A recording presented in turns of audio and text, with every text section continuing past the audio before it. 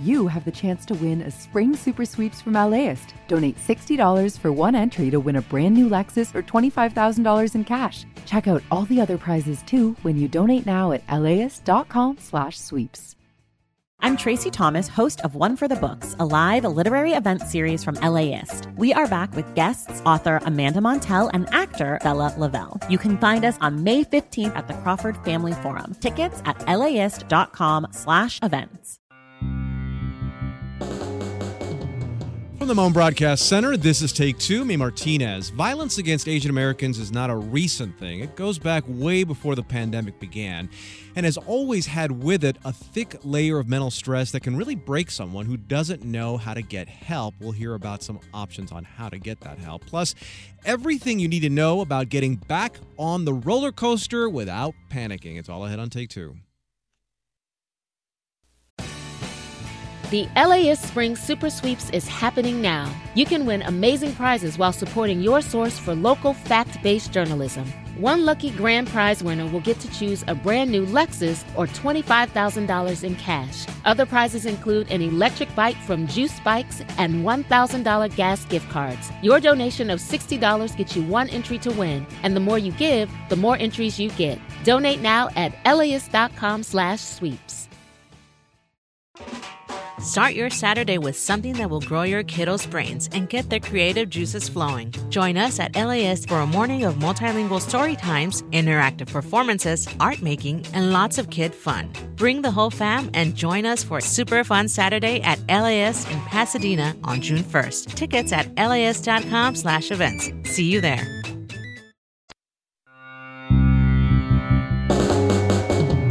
From 89.3 KPCC and kpcc.org, this is Take Two. Me, Martinez. Thanks for joining us.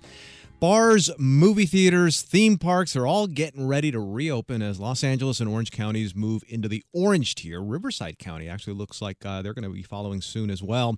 We're going to bring you more on the first movie releases you could actually see on the big screen, as well as a nervous person's guide to theme park reopenings. That nervous person be me. All right, first, though, we're going to turn to a community hurting during the pandemic in two different ways. Now, Asian Americans, they've had to deal with coronavirus and something as just terrible as racism. Now, the issue got national attention after a gunman in Atlanta killed 8 earlier this month, including 6 women of Asian descent. Headlines and videos on social media depict images of Asian Americans harassed and violently attacked, and spike in hate crimes led President Biden announcing an anti-Asian hate initiative just yesterday. But really, the history of anti-Asian racism in this country goes back a lot further, centuries in fact, to when Asians were barred from even entering the country. What's happened during the pandemic is that racism is just now more out in the open. And since Atlanta, the attacks have only continued. KPCC's Josie Huang covers Asian American communities and says that many people are feeling anger, fear, sadness, or really a mix of all of the above. And that can really take a physical and mental toll. Josie talked to 5 Asian American therapists for some ways to process what's happening. Josie, welcome back. Hi. Hi. Now, you've been reporting on the surge in anti-Asian hate incidents for more than a year now. If you could just briefly tell us where we're at now. Right. So last year, there were some 3,800 reports of anti-Asian hate around the country. And in LA, in our backyard, we saw about a 114% increase in cases being looked into as hate crimes. And we've known this has been happening.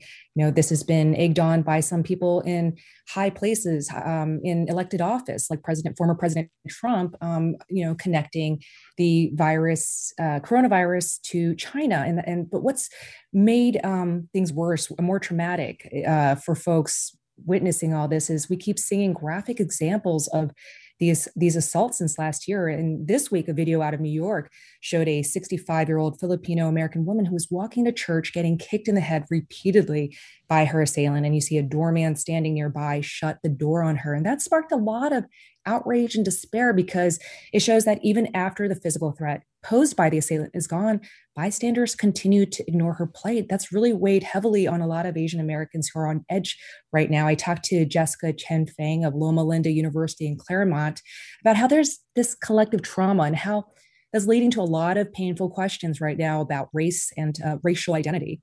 There is a curiosity as an Asian American person where you've always wondered, do I belong? Oh, okay. Oh, no, that coworker or that neighbor was so kind and welcoming. Maybe it's not so bad. And then something really bad happens and it reinforces this fear you have. And I think when we saw these, 6 Asian American women killed, that brings us to a whole nother level, does something to our psyches. And these hate incidents, they haven't let up since Atlanta incidents being everything from verbal attacks to shunning to physical assault. In a new survey from AAPI data out this week, 1 in 10 Asian Americans say they've experienced a hate incident so far just in 2021. As states like California continue to open up, there's potentially more opportunities to have run-ins with racists. And that's something Chen Fen told me is in the back of a lot of people's minds, including herself. And I got to admit, Josie, my family, my granddaughters are half Japanese, and I'm just worried about them every single day, just in general, but especially now. So it's a very, very intense time. And that's why you decided to get in touch with therapists about this. Yeah, I figured they would have a better handle on how people should process what's going on right now, because you've got concern about your granddaughters. A lot of people are concerned about elders. There's anger and frustration that some of the incidents that we're seeing in the news are not being treated as serious hate crimes like the shootings in Atlanta. And for many Asian American women, Atlanta has been especially emotionally triggering because of almost a lifetime for many of these women of being harassed and fetishized for just simply being. There's also the old memories of experiencing racism oneself that's being dredged up by these terrible news events, memories of feeling disempowered from when you were bullied as a kid to situations as adults where responding as you would have liked to would have been unsafe. I spoke with Helen Kim, who's a therapist in Sierra Madre, and she remembers being called dirty Chinese in Spanish when she was growing up in Koreatown. We're all remembering, and our bodies are all remembering those moments. And it's like those moments that we didn't give it justice, right? We just felt like this is just who we are and this is how society is. We just accepted it. Kim and other therapists told me that part of why many Asian Americans may not have addressed race much in their lives is that they grew up in households where that wasn't something parents like to dwell on. Also in this country, conversations around race often center on this Black-white binary. And while many Asian Americans are affected by the same systemic racism as other people of color, the income gap is widest among Asian Americans. For example, you have undocumented Asian immigrants who are under threat of deportation. Despite all that, many Asian Americans on paper look to be thriving. And some of the therapists told me that there's this sense that their lot is better than other BIPOC folks, so they minimize or stay quiet about the racism that they receive. So you have that going on. And at the same time, people are grappling with these, threats of danger. So that's competing for their attention along with these complicated feelings about racism. So you have fear of physical assault, especially present for many women and older Asians too. And women have been reporting hate incidents to the Stop AAPI Hate Reporting Center at more than twice the rate of men since last year. Helen Kim, the therapist I just mentioned, she's been even more nervous about her safety since Atlanta. I think even as I go out now, I'm looking around more. I'm thinking twice about my safety, even just compared to 2 weeks ago. And so I think that is a natural response as our guards are up even higher. I've spoken to multiple women who are buying pepper spray, whistles, tasers, not just for themselves, but for their loved ones. There are now self-defense courses marketed to Asian American women with proceeds going to the victims of Atlanta. And that's completely understandable. People have to maybe cope by at least feeling like they can defend themselves. So what kind of strategies, though, are therapists suggesting? Well, they're saying if carrying pepper spray and taking self-defense courses makes you feel better, then by all means do that. But also make sure you take care of your mental and physical health as well, because if you're not addressing feelings like stress and fear, it'll manifest itself physically through insomnia, for example, digestive issues, anxiety. So ways you do that is through self-care, which I guess we should be doing year round, right? But, things like sleep hygiene, eating well, avoiding excessive alcohol, drugs, perhaps turning off notifications on your phone so that you're not bombarded with news about traumatic events out of the blue, not looking at your phone before bed. Also, you can turn off auto replay on social media sites like Twitter. So videos of, say, older Asians getting assaulted won't be played on repeat every time you log on. It's also very important to find outlets for your emotions. Maybe it's through journaling or through art or music. Talking to a therapist is also a very effective way to channel those emotions. Talking to trusted friends. For some people, it's been attending vigils, protests, or donating or volunteering with organizations that serve the community. Still, for others, these therapists reminded me that maybe the best thing is not to let the news dictate their lives, and they maybe want to do nothing at all and carry on as usual. There really is no one size fits all. Now, one of the things, Josie, that that's been recommended for allies that I've seen is to get bystander training in the event of a racist attack. I've wondered, what about for the person who's actually being attacked? Yeah, I talked to the therapist about this, who said it's important to be prepared, not just physically, but mentally. Lance Tango is a therapist based in Pasadena who said it was very helpful, if potentially uncomfortable, to imagine scenarios where you're accosted. So you need to assess your safety before deciding to engage, but and you need to protect yourself and just get away from that person if it's not a safe situation. But should you deem yourself safe to respond, maybe think about what you would say ahead of time, and that could keep you from kicking yourself later, being wish you had done this or that, or said this or that. Another very interesting thing Lance talked about is addressing bystanders who do nothing to intervene. And as I mentioned, there was that video in New York where we saw bystanders ignoring the situation. In other videos I've seen, there's bystanders just filming it instead of helping. Some are even egging on the assailant. So Tango said, speaking from his own experience and that of his clients, when bystanders do nothing, that leaves targets of hate feeling ashamed or paranoid about what they just experienced. It's a very strange after effect to have something happen and then to see the world around us just move on like nothing happened. And so I even think we should give ourselves permission that if somebody says something awful to us and there are bystanders around, to say to those bystanders, did you see what just happened to me? Did you just see that? That was awful. What it does for us afterwards, it leaves us not having to question whether or not this thing happened to me. What we've just now done is we put some of that burden on the bystanders, and now they have to process it too.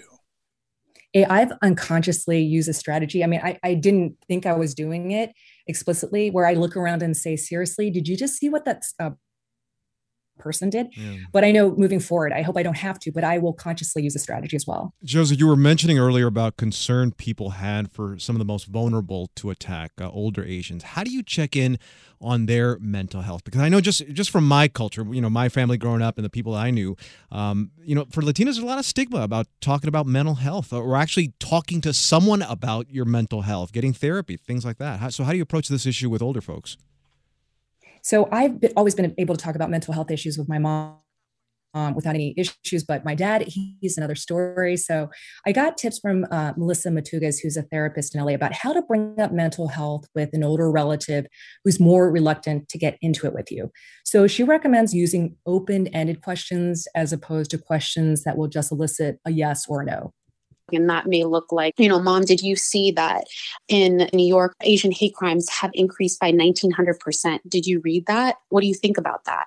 I like to focus around ways to bring up discussions without pushing too much of the how are you feeling on people, because that can be a very raw question to somebody that's not used to talking about those things. Matugas points out that there are some older folks who are actually not worried at all about being attacked. I've certainly met people say they're more worried than their parents are. That's KPCC's Josie Huang covering Asian American communities for KPCC. Josie, thank you very much. Thanks, Abe.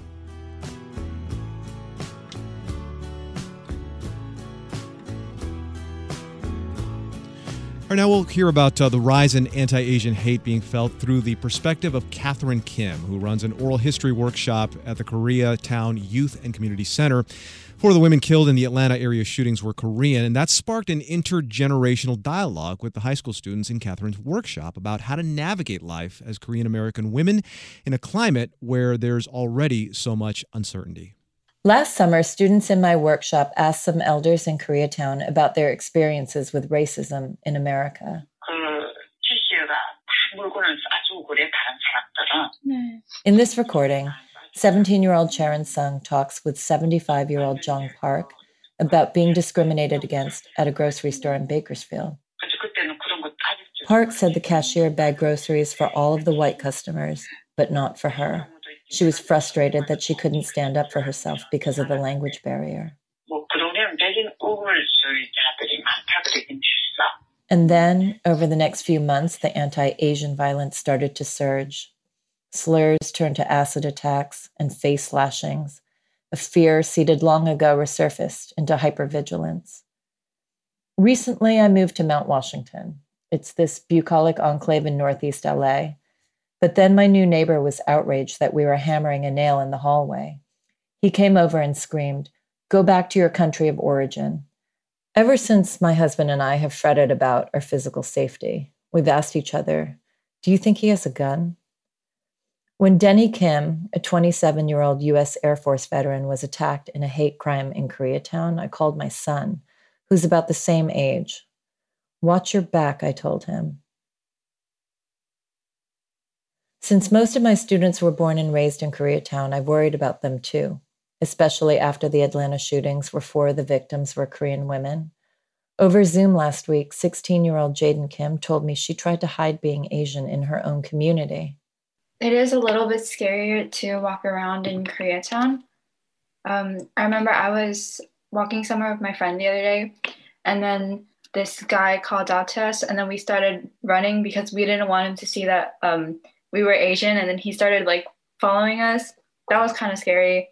As we were running, my friend was like, "I don't want to get hate crime today." That was kind of we were joking. Jaden's words pierced me. How casually she considered being targeted. The use of hate crime as a verb, "I don't want to get hate crime today," is how Koreatown teenagers have normalized the rise in violence against our community. Most of the youth in my program are teenage girls. We talk about how racialized sexualization is embroidered into our identities in America. Here's 17-year-old Abigail Un. There were 2 white guys that I met in a social setting, and when they saw me, they were like, "Oh my God, you're so cute, like an anime character." And we usually call this yellow fever when an individual is obsessed with Asian women particularly. It made me feel so weird and uncomfortable because I felt like I was just being sexualized for the fact that I was Asian. And it just felt extremely dehumanizing to be only seen for how I look, not my personality, not my intellect, nothing else. It's just the fact that I was Asian. Can I ask, when you guys first heard the term yellow fever, what grade were you in? I was in 7th grade, I think. I was 12. Yeah, I think around 8th grade for me, yeah. Yeah, middle school. So by the time these girls were in middle school, they were already aware of being fetishized. For this generation, these stereotypes are compounded by anime and hentai.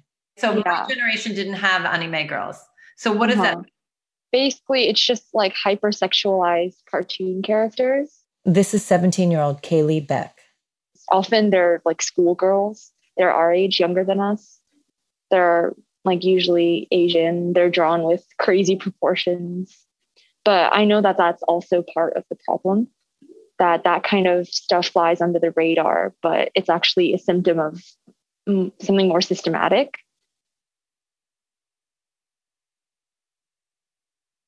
When I think about the 6 Asian women who were murdered in Atlanta, what keeps replaying in my head is their last moments. A shaft of light in the late afternoon at a workplace where they didn't want to be. What was the outline for their aspirations? When they thought of their families, were they longing for them? Many of them were mothers, single mothers, grandmothers, immigrants who could have raised the young women in my program. Now, grief around their deaths is mobilizing these girls to resist anti-Asian stereotypes and violence. Through storytelling, these conversations are beginning to uproot the hate. That was Catherine Kim. She runs an oral history workshop at the Koreatown Youth and Community Center. Kim's story comes to us from the California Report.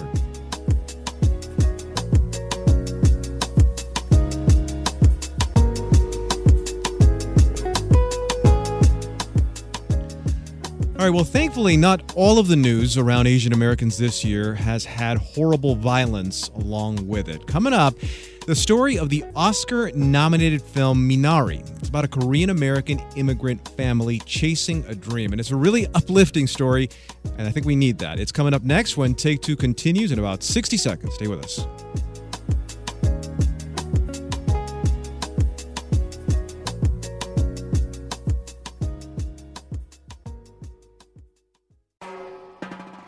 Hi, I'm Tracy Thomas, host of One for the Books, and we are back for another round. This is clearly an NPR audience. Yeah, I think they're so smart. What the hell? My guests this time are actor Vella Lavelle and author Amanda Montell, whose new book, The Age of Magical Overthinking, is out now. Join us on May 15th at the Crawford Family Forum for book talk, trivia, and hot takes. Tickets can be found at laist.com/events. As a farmer's son from a desert region in California, J.B. Hamby thinks a lot about water. I spent a lot of time digging up history, particularly about water, which is the origins of the Imperial Valley. How this 28-year-old became the youngest lead negotiator on the Colorado River ever. And how he could shape the most consequential negotiations to date. Listen to Imperfect Paradise, the Gen Z Water Dealmaker, wherever you get podcasts.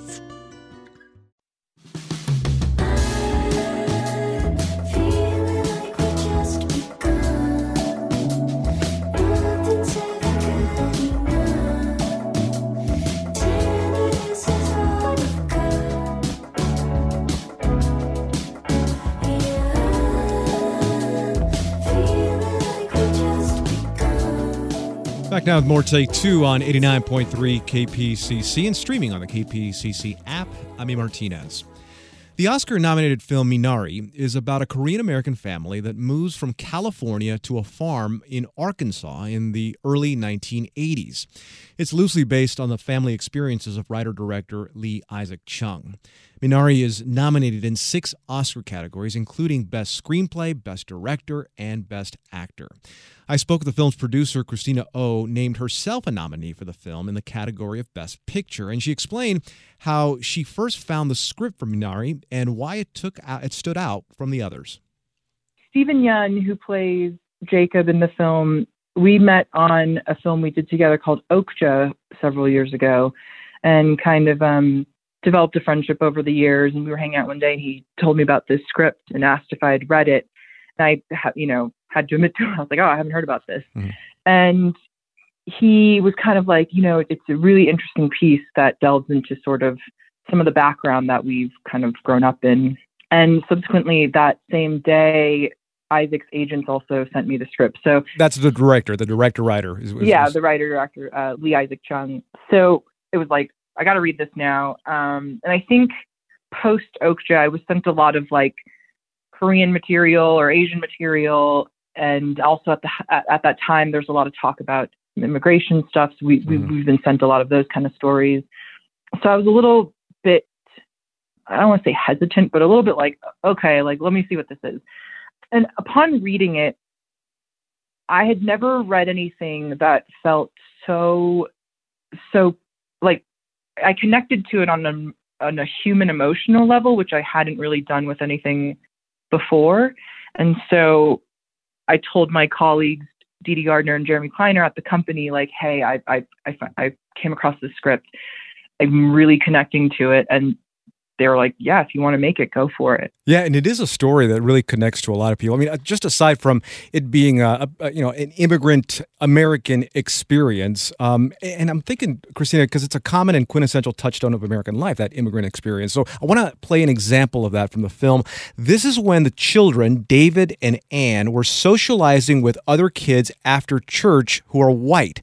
Now, first, Anne is approached by a girl who had a question about the Korean language. Hey, can you stop me if I say something in your language? Sure. Chinga chinga chong chima chima choo? Why is your face so flat? It isn't. My name is Johnny. What's yours? David. Nice to meet you, David. Hey, David. Pueblo, Bomo, Como, Lomo? Oh, Como. That means aunt in Korean. That is so neat. I mean, Christina, that scene right there, I think every immigrant family has a story or 2 or 10 like that. Actually, that's a really interesting that you picked that clip, because that's the very scene that Stephen and I talked about before I read the script. He was like, particularly this one scene and the way Isaac kind of creates this environment of talking about something without really like being overly, overly whatever you want to call it about immigration or growing up a kid of immigrants. That's really funny that you picked up on that. I think any kid of immigrants kind of went through that sort of thing. My parents are very much immigrants from Korea, and I grew up in a sort of rural suburb that had a very, you have those things where kids say stuff and they're not trying to be mean. They're just trying to understand something that they've never encountered before. And I think it's an interesting space to traverse in, because especially I think for kids like, when I was a kid, or Isaac and Stephen, where we feel very much part of this sort of Americanness, right? We speak English and we speak it fluently, but at home we speak Korean and our parents only speak to us Korean. So it's like we're kind of straddling the hyphen in our descriptor, whether it's Korean American. It's like you got one foot on the Korean side and one foot on the American side, and just constantly having to navigate that.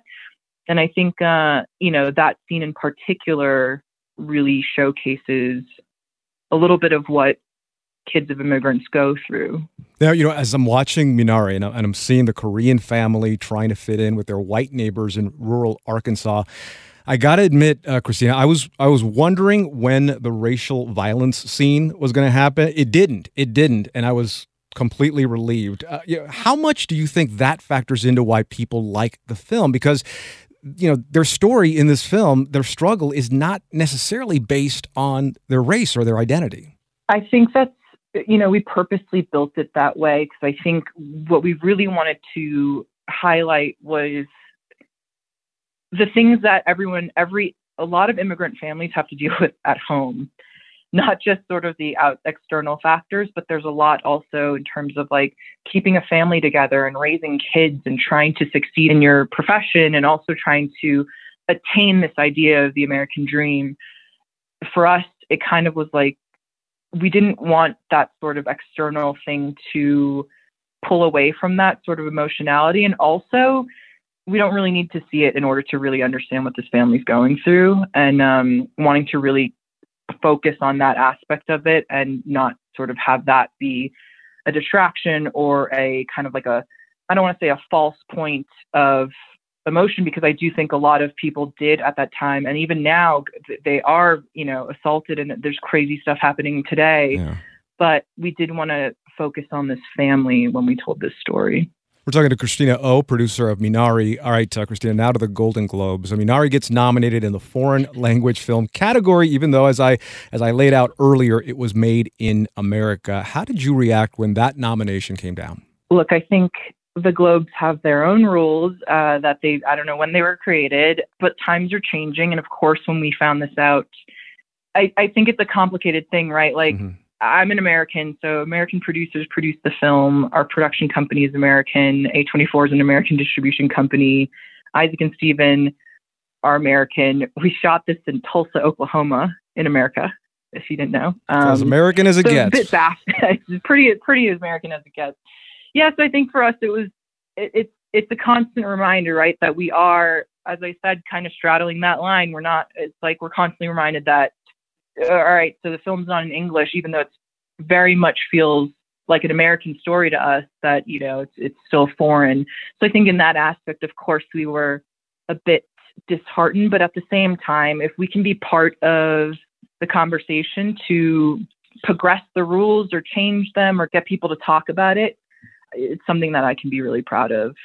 Yeah, because I thought a lot about this, Christina, and the United States does not have an official language. So it's not as if the language in Minari is some unofficial language that is not spoken in the U.S. Millions of Koreans live in the U.S. and speak Korean. So, I get, it's complicated and it's not exactly, the rules aren't exactly maybe updated to 2021. But, when I see this movie get labeled in the way it was, it kind of it makes me connect the dots, I think, a little bit to being labeled as an other, like you're not from here. So you're from somewhere else and you're that other. And, you mentioned the violent attacks on Asians in the U.S. I mean, it maybe isn't directly linked, but there's got to be some connection. Well, I think that you're kind of touching on it. It's a constant reminder that there's still yet so much yet to be achieved in terms of equality. And I think, look, if this becomes a tool to highlight some of that, then great. Like let's all talk about it and work towards becoming that melting pot that we are. I want to ask you one last thing, Christina. You've been a producer with Plan B Entertainment for around 10 years. You mentioned the film Okja, and also The Last Black Man in San Francisco, and now Minari. What kinds of film pitches are you getting now, and what kind of stories are you looking to make with movies? The things that get pitched to us range from like weird animation things to, huge biopics and like even big franchise films. So there really isn't sort of like for us, there doesn't seem to be a limit, and we're really excited to explore all that stuff.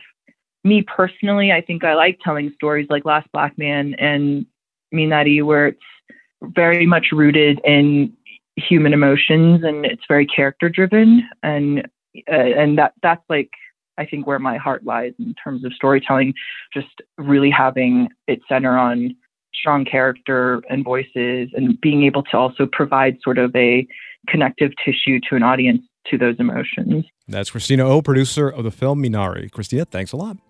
Thanks for having me.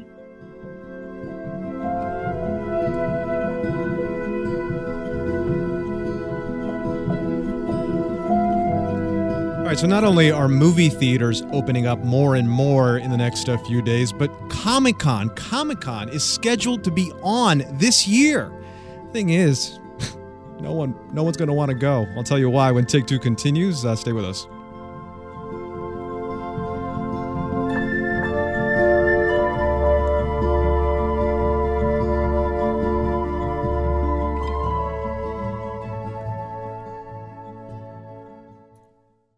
I feel in the Hispanic communities, we're just told to kind of just keep going, don't feel. I'm LAist mental health reporter Robert Garova.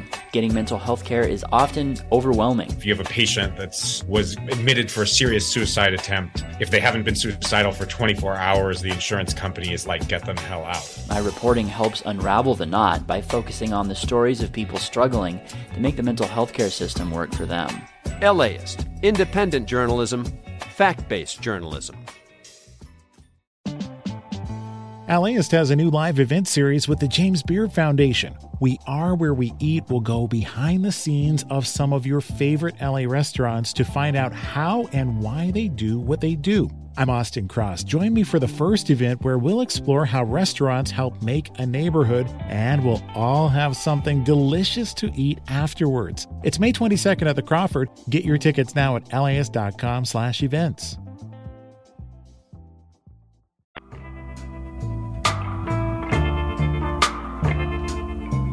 This road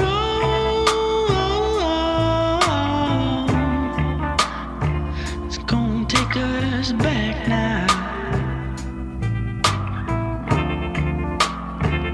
You look so fine. Back now with more Take Two on 89.3 KPCC and kpcc.org. I'm A. Martinez. Godzilla vs. Kong hits HBO Max and movie theaters today, and it's expected to have a big box office impact, especially with the pandemic. Plus, when getting an Oscar nomination makes you happy and sad, it's time to go on a lot. Stick your head out and yell. You want a chocolate? All right, Mr. DeMille, I'm ready for my close-up. All right, Rebecca Keegan, senior editor for film for The Hollywood Reporter, is here. Rebecca, theaters in LA County are cleared to move up to 50% capacity now that the orange tier is here. And Rebecca, how's the timing of this perfect for both movie makers, movie theaters, and moviegoers? Well, Warner's Godzilla vs. Kong is out right now. As you say, it's also on HBO Max for 31 days. And this movie looks like it may be the new weekend winner, pandemic best at the box office. It's estimated to make 20 to 30 million between now and Sunday. It has booked more than 10,000 private screening watch parties in the U.S. It's in 3,000 theaters or 6,000 screens. That's the most for any wide release during the pandemic, including Tenet and Wonder Woman 1984. Rebecca, you remember like old stories of sailors would say that sirens are calling them to the shore and their ships would crash. That's what Godzilla versus Kong is for me. It is calling me. It is calling. Are you going to go? Probably not, but I'm conflicted. I'm very, very conflicted. Yeah. But we'll see. I might just sneak in by myself. All right, so speaking of timing, this time the bad kind of timing. Last April, Comic-Con, San Diego Comic-Con announced that it was canceling the event for the first time in its 50-year history, and everyone went, aw. But now organizers have announced they've scheduled a comeback, so everyone's going, yay, but not really. Rebecca, tell us why no one seems to be happy about it. Well, San Diego Comic-Con has scheduled its event for Thanksgiving weekend, which maybe if you're local could seem fun, after you've had your turkey on Friday, the family's together, you could theoretically go to Comic-Con. But the problem is that Comic-Con is dependent on studios bringing the stars and the filmmakers from their big shows and films, and those people would have to fly in either on Thanksgiving Day or before that, perhaps to participate. That is really unpopular with Hollywood right now, when it looks like Thanksgiving will be the first big holiday where people are vaccinated and able to spend time with their families. So it's going over like a lead balloon with the industry people who need to participate. Yeah, that's an expensive travel week. So first off, who has the money to send, as you said, all those performers out there? And what actor would want to give up their first post-vaccine holiday family gathering weekend to be with geeks in San Diego? Well, I mean, that's the dilemma. I'm a geek, Rebecca. I can say that. Yeah, well, that's the dilemma. And normally people go because their studios compel them. It's a contractual thing, and they're promoting some movie that they want to do really well or TV show that they want to do really well. Easy to get people to do it in the heat of the summer when they can just go down for an afternoon. Harder, I think, in this travel environment that is still not going to be normal, even with vaccination rates, presumably much higher by November.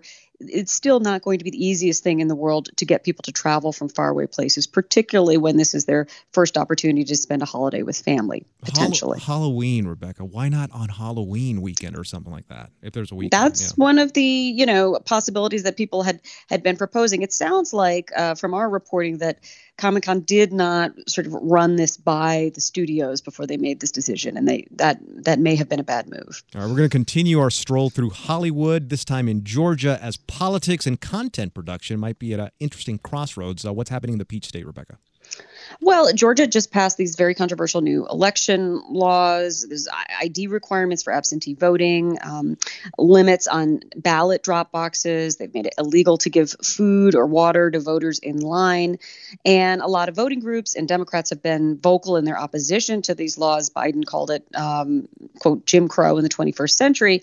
And some people in Hollywood are calling for a boycott of Georgia, which is a very busy production hub. A lot of the Marvel movies have been shot in Georgia. Ford versus Ferrari director James Mangold is one of the people who's spoken up. Mark Hamill also has launching the hashtag No More Filming in Georgia. Yeah, but as you said, so Georgia produces a lot of content. That means it employs a lot of people above and below the line. So wouldn't a boycott by Hollywood be counterproductive for Hollywood? Well, one key person who thinks so is Tyler Perry, who is based in Atlanta and has a huge studio there. And he is pointing out, how much Georgia has changed politically, that it has 2 new Democratic senators. And he is saying, you don't want to hurt all of the middle class people who have these jobs working on these Hollywood productions. Stacey Abrams has not weighed in on this specifically, but in the past, she has said, while she respects boycotts, she doesn't think it's the, quote, most effective strategic choice for change, because this has come up before where Hollywood has threatened to boycott Georgia over prior laws, and abortion law was one of them.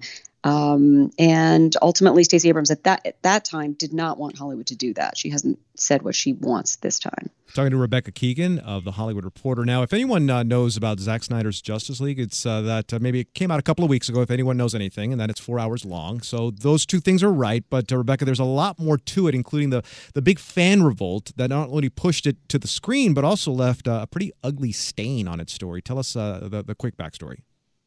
Right. Well, in 2017, Snyder started to make Justice League, but he left the project when his daughter died.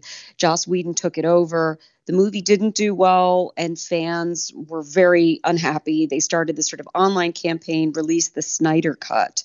Years later, Warner Brothers did give Snyder the green light to do that, and he finished his version of Justice League. And the fans partly had something to do with that. So that fan effort, if it had just been asking Warner Brothers to let Snyder make his version, that would have been one thing. But Rebecca, how did it cross the line? Well, there's a kind of small but vocal group of DC Comics fans who used social media to threaten, harass Warner Media executives, journalists, other fans who may not completely agree with them. And on March 22nd, in a Variety interview, Warner Media CEO Ann Sarnoff condemned their behavior. And it was kind of striking to hear an executive point out that this kind of behavior from fans is not acceptable. Yeah, because normally they stay silent, right? They don't really mess with that. They don't. I mean, if you remember back in 2016, when there was the female-led Ghostbusters coming out, it was sort of savagely attacked by trolls. Sony didn't push back at them. Marvel and Disney didn't push back when Captain Marvel's Rotten Tomatoes score got just torpedoed again by trolls, not by people who had actually seen the movie. And Lucasfilm was quiet when John Boyega and Kelly Marie Tran were getting a lot of racist comments from, again, this kind of toxic, what appeared to be like a toxic fan culture, in that case, around Star Wars. How tricky, Rebecca, is it for a studio to try and maybe hit back on the very people who pay to see the movies they make? It sounds like it would be a thin line for them to walk. Well, it's interesting. I think initially the well-intended idea was that if you give these little controversies attention, you fuel them, and it would be smarter to ignore them and they'll go away. That didn't actually pan out. They tend to take on a life of their own on social media. And so studios are kind of having to recalibrate and figure out how to manage these groups while sort of protecting their talent, protecting their executives, and protecting the kind of spirit of the shows and films that they're hoping to make. All right, Rebecca, now you got a fresh piece posted today in The Hollywood Reporter about a producing team whose film earns an Academy Award nomination for Best Picture. And as awesome as that is, for them, it's bittersweet. Tell us about them. Yeah, this is the team behind the Warner Brothers movie Judas and the Black Messiah. They are the first all-Black producing team to be nominated for Best Picture in the 93-year history of the Oscars. It's Shaka King, who's the filmmaker, Ryan Coogler, who's best known as the director of Black Panther, but he's a producer here, and Charles King, who's the finance and production company, who founded the finance and production company Macro, which partially funded the film.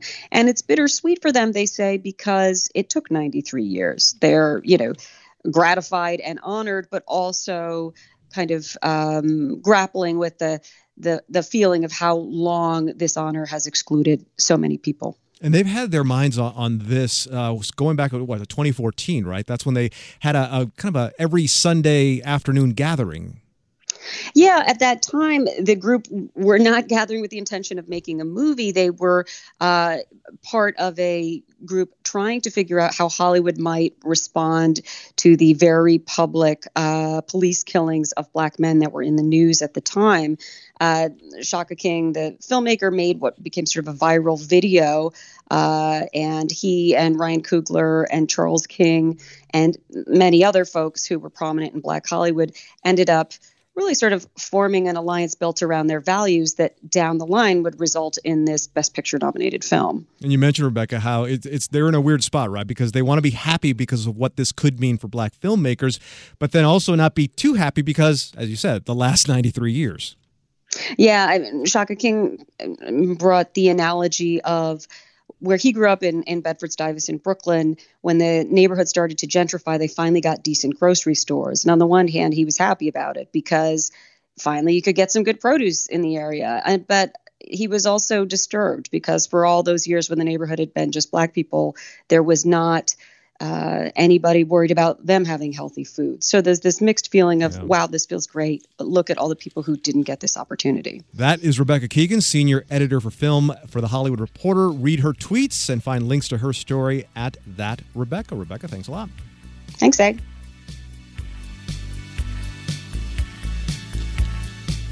All right, so I'm probably not going to see Godzilla versus Kong because, it's a theater and all, and I don't know. But I don't know. Amusement park? Maybe I will. Maybe I'll do that instead. We'll find out what you need to know when Take Two continues in about 60 seconds. Stay with us. I feel in the Hispanic communities, we're just told to kind of just keep going. Don't feel. I'm LAist mental health reporter Robert Garova. Getting mental health care is often overwhelming. If you have a patient that was admitted for a serious suicide attempt, if they haven't been suicidal for 24 hours, the insurance company is like, get them hell out. My reporting helps unravel the knot by focusing on the stories of people struggling to make the mental health care system work for them. LAist. Independent journalism. Fact-based journalism. Back now with more Take Two on 89.3 KPCC. I'm A. Martinez. All right, now something for both the thrill seekers and the skittish. On Monday, Los Angeles and Orange counties will enter the orange tier, and that means amusement parks in these areas can reopen at 25% capacity. But how safe is it to wait in line and get on rides while the coronavirus is still out there? Local theme parks from Six Flags to Universal Studios to Disneyland have announced reopening dates for next month, but you'll need an online reservation to get in. So if you're like me and really enjoy amusement parks, but the idea of being next to so many strangers and their germs still freaks you out, we have Robert Niles to answer your concerns. He's editor of the website Theme Park Insider and has the very latest on safety protocols. Robert, welcome back. Thanks for having me. All right. So when thinking about maybe getting theme park tickets, Robert, catch us up on the rules for reopening theme parks in California. Well, for starters, you better be a California resident or you're not going to get in at all. That's the top new rule at this point is that everything is restricted to California residents. Going to have to go onto the park's official websites and make a reservation. You might need to buy a new ticket because annual passes are either gone or maybe not being accepted right away. And then once you've got the reservation, bring your mask and get ready to ride. Annual passes. I bought one like a week before everything was shut down last year. Do I have to check to make sure that still works? I can't just show up and say, hey, I need to get in. Yeah, Disneyland has basically canceled its annual pass program. So everyone should have gotten refunds on those by now. Universal Studios Hollywood has announced their reopening, but they're not taking annual passes for regular admission for the first month or so. But they are having some bonus days for annual pass holders. So you can still log in and make a reservation. You just have to make sure you're doing the right date. Okay, that's the one I'm thinking about because that's what I have, Universal. Now, okay, in terms of safety protocols, waiting in line, Robert, has got me a little freaked out because let's just use Universal as an example. The Simpsons ride. When you walk into Krusty Land, sure, there's an open area for the line, but then you're going to get into a structure where the line gets really, really not very roomy. Yeah, theme parks are going to have to get a little creative because the state's new rules say that you can't have waiting areas inside. Obviously, you're going to have to go inside to be on some of these rides, but the majority of the queue, the back and forth, whatever waiting, is going to have to be done outdoors. So parks are going to have to get a little creative with the way that they manage their queues over the next few months. Okay, and there's an interactive part of that ride, Robert. I'm sure you know when the baby sneezes, they squirt water in your face and on you a little bit. You think that might somehow not be there anymore? It's probably not going to be there unless they take that as an opportunity to hit you with some hand sanitizer. Okay, good. Because, I was just kind of thinking about how that might freak me out or freak someone out. The 4D effects have to go away for a while as well. And there's a limit to how long an indoor attraction can last. So I know Disney had shut down some of their big performances like the Frozen indoor show. but they wouldn't be able to do that anyway because of a 15-minute time limit on indoor attractions as well. Okay, because I think I remember Shrek too. There's some kind of component where it feels like you're getting wet, and I don't think anyone wants that right now. No, that's just whatever you bring with you is sweat. That's all you're going to have. Robert, what about roller coasters where there might be kind of a loop-de-loop? You know, I just can imagine you're starting the loop, you start to scream, and you go through the loop, and you come right back through all that stuff. Well, I mean, the good news is you're probably doing about 60 miles an hour or something. Right. And that moves the air around a bit. A real interesting thing, though, in the state rules is that if your mask falls off in a ride, the park has to provide you with a replacement. So that's something to keep in mind. And if too many people's masks fall off on a ride, the state does have the right to tell a theme park, you can't run that ride anymore. So they're going to be checking to make sure yours is on and on securely. They're going to find, Robert, so many masks on the ground of these rides. So let's just say Harry Potter at Universal. At the end of the day, there's going to be hundreds of masks down there. How are people not going to lose their masks? Along with the cell phones, the glasses, the sunglasses, the keys. Lost and found is always an adventure. I don't think anyone's going to be claiming used masks, though. No, I don't think the Lost and Found will have a stack of masks that people are looking for. We're talking to Theme Park Insider's Robert Niles about Southern California amusement park reopenings. Theme parks have been closed in California since the pandemic began. That was March of 2020. We know that. Yeah. But Disney World in Florida and parks in other states have been open for a while. So, I mean, considering that we're almost at the edge of being like Florida in that way, how have they been doing? They seem to have been doing pretty well. I mean, everything that we've heard internally from Disney and Universal is that they've got really high guest satisfaction. People are happy. Remember, the capacities are really low. I mean, they're going to be 25% in Southern California when we reopen. I think they're somewhere between 30 and 50%, depending on the park in Florida right now. So there's going to be space in the queues. And like I said, mask mandatory, lots of hand sanitizer, lots of people wiping things down. So generally, people have been pretty happy with the performance of the parks elsewhere around the country. Robert, do you know if some of these same protocols apply to, say, like, carnivals that pop up every once in a while? Sometimes you're driving on the freeway and you see like a carnival pop up. Do the same kind of protocols apply for those kind of things? Yeah, I mean, the state has got detailed, long pages of PDFs judging everyone in the kind of the amusement and theme park industry at this point. And it applies to family entertainment centers. It applies to carnivals.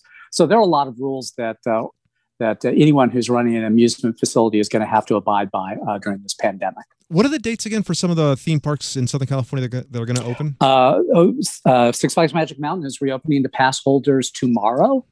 General public on April 3rd. It is Universal Studios Hollywood on April 16th, 15th for pass holders, and Disneyland on April 30th. All right. Robert, what have you been hearing from people? I mean, are people just itching to get back to theme parks? I mean, I talk about movies all the time because I love going to movies. Yeah. And I don't know when I'm going to go back, although Kong and Godzilla, that movie is calling me, as I told Rebecca earlier.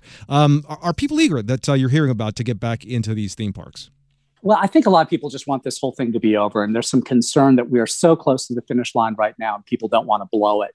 So I think there's, among fans, there's, I think, a lot of dedication to let's make sure you're wearing the mask. Let's make sure you're abiding by all of the rules there. And if you really, really, really want to be part of that crowd, and that's the main attraction for you, you're not going to find that right now. This is going to be more about the attractions themselves, the experiences, and doing it in a kind of different environment than we ever have before. That's Robert Niles, editor of Theme Park Insider. Robert, thanks a lot. Thank you.